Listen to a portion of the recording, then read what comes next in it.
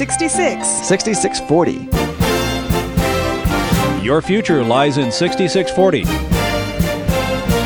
66 books by 40 authors, and yet we now discover it's an integrated message system from outside our time domain.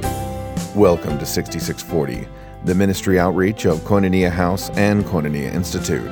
Today's Bible teacher is Dr. Chuck Missler, connecting the Bible to your life and the world around you.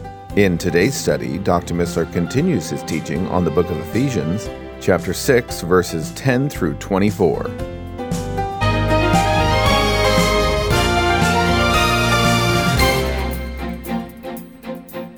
As God announces he's going to work through David, it allows Satan to focus his attack on the Davidic line. And attacks all the way, the whole chronicle of the Bible history is Satan's attempt to thwart the plan of God. Jehoram kills all his brothers but misses one. The Abram slew all but Ahaziah. Athaliah kills all, but she misses Joash. And then Hezekiah is assaulted and so forth. You can go through the whole history, historical books of the Bible, and see it's really a drama where Satan is trying to thwart the plan of God. Haman's attempt to wipe out the Jews in the days of Esther is again another chapter in this attempt of Satan to wipe out God's program. In the New Testament, it continues. Joseph's fear about Mary being pregnant. Herod's attempts by wiping out all the babes. At Nazareth, when he opens up his ministry, they try to throw him off a cliff. During his ministry, there are 2 storms at sea that terrified the local fishermen. Men who knew those waters, who made their living on those waters, were terrified. I suggest those storms were not normal storms. And of course, the ultimate is the cross. Cross. And all this is summarized in Revelation 12, as just we've skimmed through. But the main point that I want to make, and the reason we're going through this, is Satan is not finished yet. He's not through with us. We need to understand that. We need to understand his titles. He's the prince of this world. He's the prince of the power of the air. He's the head of the world rulers of darkness. He's the God of this age. We need to understand that. As we watch the media and the whole tide of circumstance shape things that are irrational, we begin to see Satan's hand moving in his domain here. So our present predicament, let's take a look at ourselves in America. We are in moral freefall. We are victims of spiritual warfare. Well, we got financial problems. We got military problems. No, those are all derivative of our spiritual bankruptcy. We have the media that's supposed to inform a free people, shaping our opinions rather than informing them. They're masking the truth. We've never seen that more evident than in the past year, where media tries to hide the information that we need. We have courts that are perverting justice. There's no longer separation of powers as the Constitution provided. We have schools that are deliberately designed to dumb down our youth. That's the program. That's the plan. Check it out.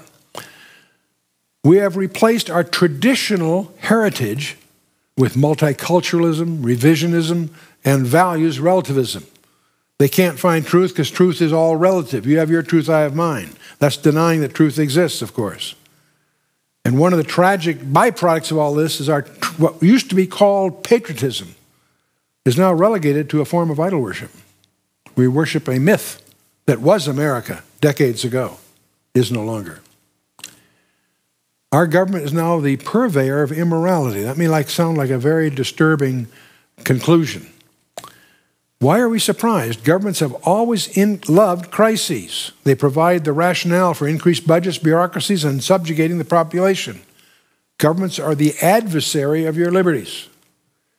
Most new dictators of countries create external crises in order to consolidate their internal powers. In our country, they've long ago learned that social crises serve just as well as military ones. And there is one insight that supplies the key missing link here. Is that immorality creates the social crisis, which gives the government the excuse to grow and strengthen itself. So why are we surprised that governments now have an enormous incentive to promote immorality? Let me diagram it. Governments love military crisis because it gives them budgets and growth and so forth. But it turns out in our country, social crises work just as well. war on poverty, war on terror, whatever. Now, social crises come about because of immorality. That's what creates HIV. That's what creates the need for abortions and what have you. It's immorality. Is it any surprise that the government has an incentive to promote the immorality that creates the crises to grow the government, so that these all grow? And that's what we've been watching in the decades since about the early 1960s on. You can just see all these things mathematically escalate. So that leads us to this issue of how do we prepare ourselves as we find ourselves in this agony of deceit that we find ourselves in. That's the armor of God. Ephesians 6, verse 10 through 18. Paul gives us our imperative. He says, finally, my brethren, be strong in the Lord and in the power of his might. I want you to notice that's a command. That's an imperative. It's in the imperative mood. This is not an option. This is a command to you from God. It's in the present tense. That means be continually strong. Not something you do once and for all. No. It's a continual process. It's a command. It's present tense, be continually strong. It's in the passive voice, by the way. It's not something you do. It's something that's done to you. It's not your strength. It's God's strength that's imputed to you. So it's the passive voice. In the power of his might. Krate is the word power that overcomes resistance. The same term used that empowers Christ's miracles.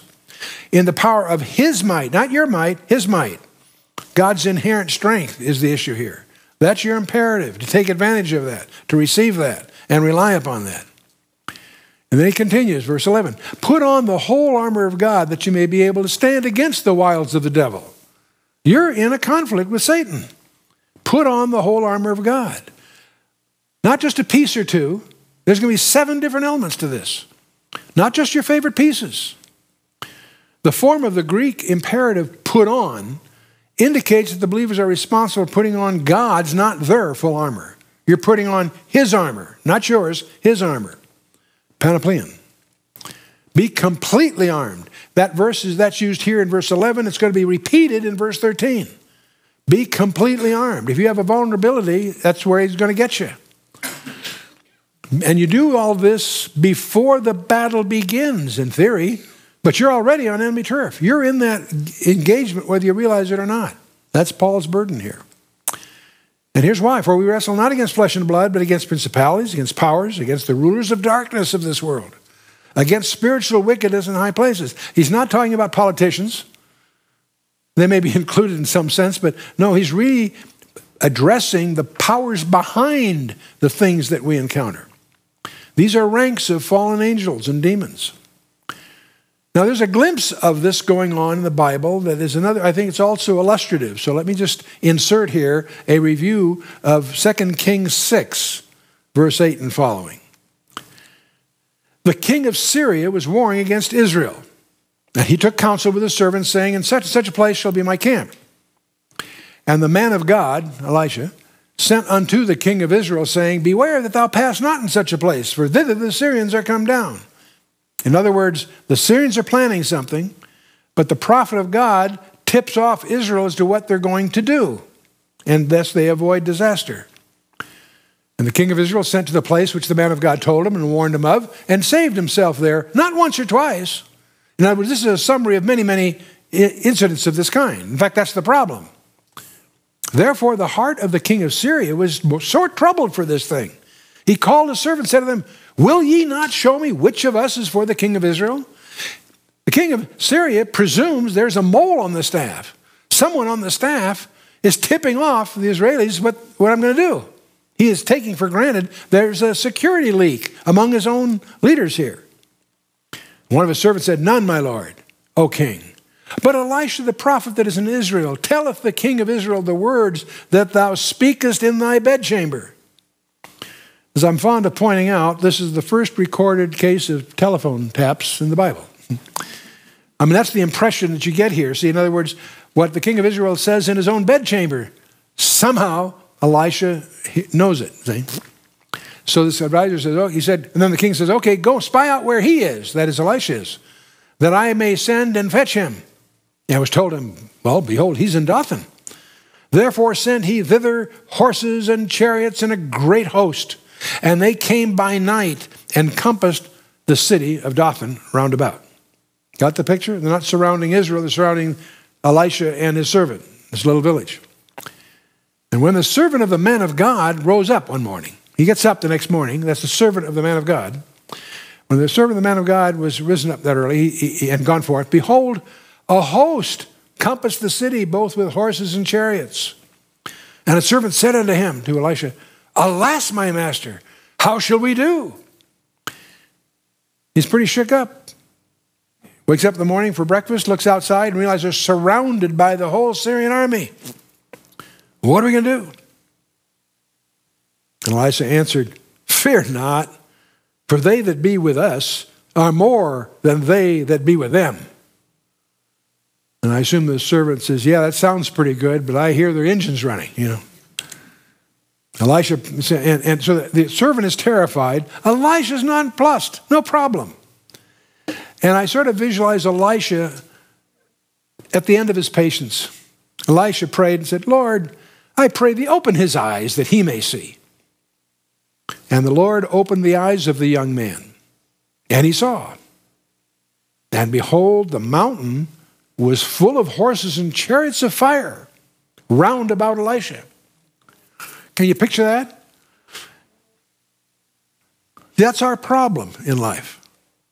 We can't see. We don't see the darkness. We don't see our own resources. I'm always reminded when I think about this, if you use a computer and use word processors, you on your computer you can write a letter or an email or whatever, and you can type all this stuff and it comes out and you can save the file. So, well, behind the scenes, there's all kinds of things going on you really don't want to be bothered with. How large are the letters? What font are they on? Are they italic or bold? Are they underlined or not?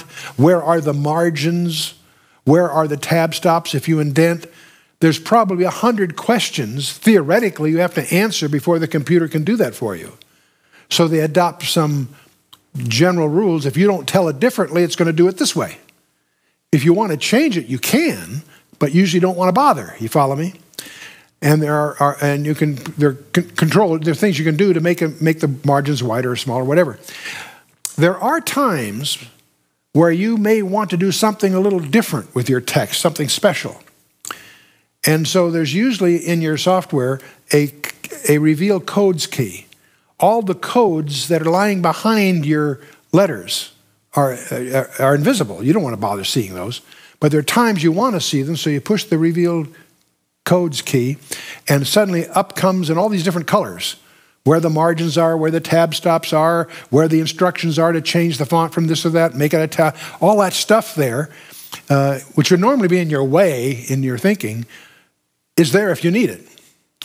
And I've often, if you played with a computer that way, I've often thought, that's our problem in life. We need a reveal codes key, a button we could push that would show us, like the young man, the chariots of fire that surround us, that are protecting us from these spooks that are after us, and so on. And this is one of those little glimpses in the Scripture that gives us a sense that behind what you and I see going on are spiritual forces that are actually determining the outcome. So, okay, let's continue with Paul's running down here. So he's getting ready to talk about your armor here.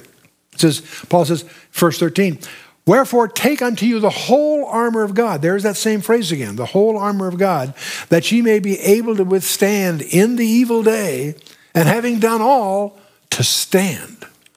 The whole armor, not just your favorite pieces. You want to be completely armed is the emphasis here. To withstand or stand up against the evil day. So now Paul's going to go through his list of armor. And his detailed description of this armor, most commentators presume he's speaking in these terms because he's chained to a guard. A Praetorian guard is chained to him. Do you know why that guard is chained to Paul?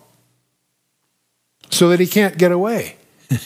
Can you imagine being chained to Paul for a whole shift? That's got to be an experience. And that may be, in fact, what's going on here, but I suspect that viewpoint that's widely held overlooks something else. The Holy Spirit is actually using idioms that are from the Old Testament. You'll find these idioms, the breastplate of righteousness and the helmet, all those things you'll find are drawn from Isaiah and other passages in the Old Testament. So it's not just the fact that there happens to be a Roman soldier standing next to him. But let's just go through it here. Stand therefore, having your loins girt about with truth and having on the breastplate of righteousness. Let's take this first one. Paul starts with a guy's belt. And, he calls it, be girt about with truth. Remember, what is truth? That was that cynical question that Pilate asked, not really expecting an answer. Truth is our most special treasure to be coveted. Truth is more precious than anything you can imagine.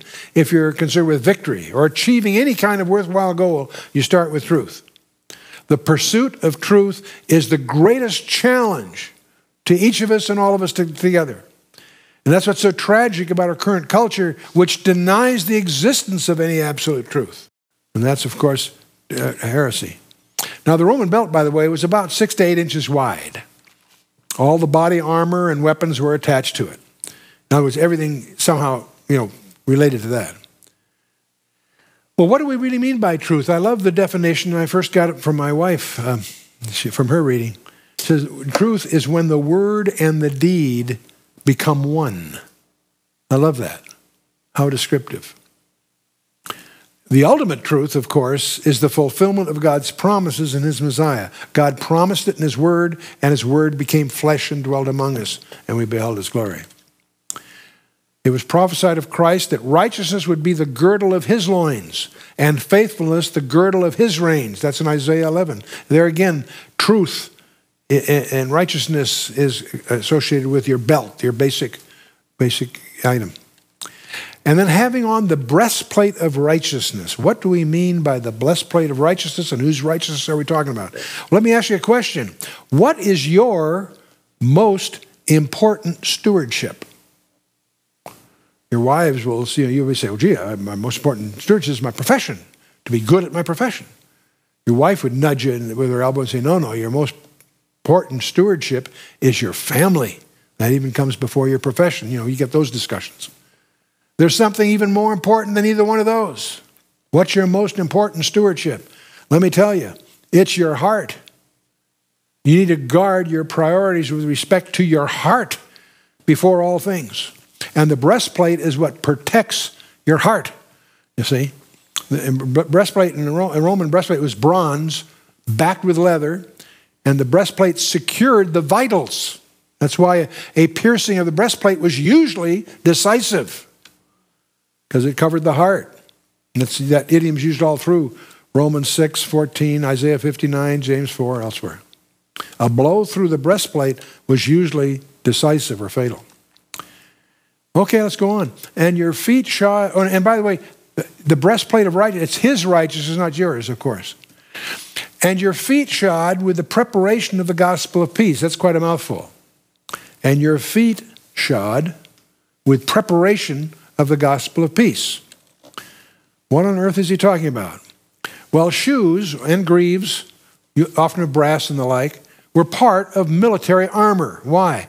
The use of them was to defend the feet against gall traps, other kinds of obstructions designed to entangle the feet. If you've ever watched a professional boxer or wrestler or hand-to-hand guy, his stance, his footwork is foundational, just foundational. And anyone that's, when at the Naval Academy, we have 2 years of boxing, 2 years of wrestling, and then we climax with a hand-to-hand to tie it all together. And one thing you quickly learn if you're in the ring or anywhere else is your stance, your footwork is fundamental. And I quickly learned that the hard way at the Naval Academy, let me tell you. And I'll come back to that in a minute here. But so when you're fighting with swords, of course, your first slip is usually your last. So you need to be strong on your feet. Preparation is the prerequisite to success in anything you're doing. And here, the whole idea is to do your foundational preparation in understanding the gospel of peace. And that's just fundamental here. And Paul continues, and above all, taking the shield of faith, wherewith ye shall be able to quench all the fiery darts of the wicked. The shield of faith. Interesting idiom here. A Roman shield was about 4 feet high and about 2.5 feet wide, curved. It overlaid with linen and leather to absorb any fiery arrows and so forth. The integrity of the warrior's shield was essential. And what they would do is, between battles, when they're at rest in the barracks, they would examine their shield and they'd plug any holes that were there from the last engagement. The time to plug the holes was before the next battle. Well, you're already in the battle. It's high time for each of us to examine our shield of faith. And if there's a hole in it somewhere, there's some aspect of it that bothers you, there's something in there that needs an answer, track it down. Get it resolved. You need your shield of faith to be bulletproof because you're going to be engaged if you're going to be any relevance at all. And diligence is the key to proper maintenance of everything, but especially our shield. You need to be diligent. You need to deal with it. And take the helmet of salvation. That's an interesting phrase, the helmet of salvation. And then he's going to go on with the sword of the Spirit, which is the Word of God. But let's take this helmet of salvation first. What is the helmet of salvation? That's what protects the head, right? The helmet provided protection for the head. What is your protection of the head? Your assurance of your security. We strongly urge you to resolve any doubt you have about your eternal security in Christ. The believer knows that ultimate victory is certain, is sure, it's determined. The ultimate believer's assurance is a critical blessing. You should have no doubts about that. There are some teachers around that might create a doubt there. You should have no doubt about that. One of your most important aspects of your defense against Satan's most vicious attacks is your firm faith in eternal security, sealed and guaranteed by the Holy Spirit. And I urge you to deal with that aggressively in your study. And a couple quick verses, 2 Timothy 1:12. Nevertheless, I am not ashamed, for I know whom I have believed, and am persuaded that he is able to keep that which I have committed unto him against that day. My security is in Christ's hands, not mine. If they're in my hands, I'd screw it up. It's in his hands, it's in the Father's hands, the Holy Spirit's hand. There's a whole study. You can get into that. But let's just refresh our memory with Romans 8, where Paul says, what shall we say then to these things? If God be for us, who can be against us? He that spared not his own son, but delivered him up for us all, how shall he not with him also freely give us all things? And who shall lay anything to the charge of God's elect? It is God that justifieth. Who is he that condemneth? It is Christ that died, yea, rather that is risen again, who is even at the right hand of God, who also maketh intercession for us. Christ is praying for you right now. Wow. Who shall separate us from the love of Christ? Shall tribulation or distress or persecution or famine or nakedness or peril or sword? As written, for thy sake we are killed all the day long. We are accounted as sheep for the slaughter. Nay, in all these things we are more than conquerors through him that loved us.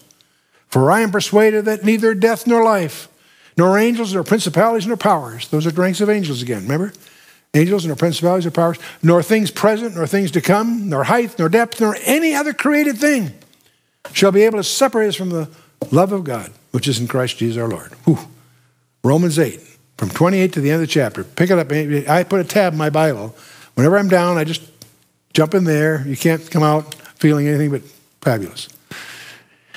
Take the helmet of salvation. And by the way, you can just owning it, it's not enough. You got to wear it. You got to wear it. You can tell the guys that aren't wearing their helmets by the bandages, right?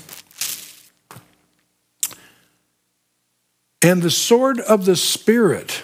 Well, that's one that we all are familiar with. That's an idiom that's, I'm sure, not unfamiliar to each one of us. The sword of the Spirit, which is an idiom for what? The Word of God. Now, the sword of the Romans was a machaira. It was only 24 inches long. This is very sharp on both sides. This is quite surprising because the traditional view of swordsmanship is a long sword is better than a short one. The standard weapon in their day was a slight curved sword that was done by chopping, and the longer the better, and so forth. And I can remember when I was having boxing challenges in the academy. I hate boxing, but I have a long reach, and that was some help. Still was not my favorite thing, but anyway. But the Romans did something different. Rather than a long sword, they dealt in a short sword that was sharpened on both edges. It was at the time, a very radically different kind of weapon. And with that weapon, they conquered the world. The Roman armies conquered the world. They achieved legendary victories. But there's two things about that short sword you have to understand. It required special training. Just giving you a short sword didn't do it. But if you, with that, you develop techniques to miss the first swing and close quarters, it was a winning strategy. But you had to know how to use it. Special training and lots of practice. And I think that's interesting because that's our jeopardy with our sword of the Spirit. We need to have special training go along with it. You've been listening to 6640, the ministry outreach of Koinonia House and Koinonia Institute. Today's Bible teacher was Dr. Chuck Missler, teaching through the book of Ephesians. For a complete listing of resources available, please visit khouse.org. You can also call us at 1-800-KHOUSE-1. To learn more about Koinonia Institute, visit koinoniainstitute.org. Thank you for listening to 6640 and for your continued prayerful support of this ministry. Until next time, as we continue this series, may God bless you with the knowledge of His Son, Jesus Christ, as you study His Word.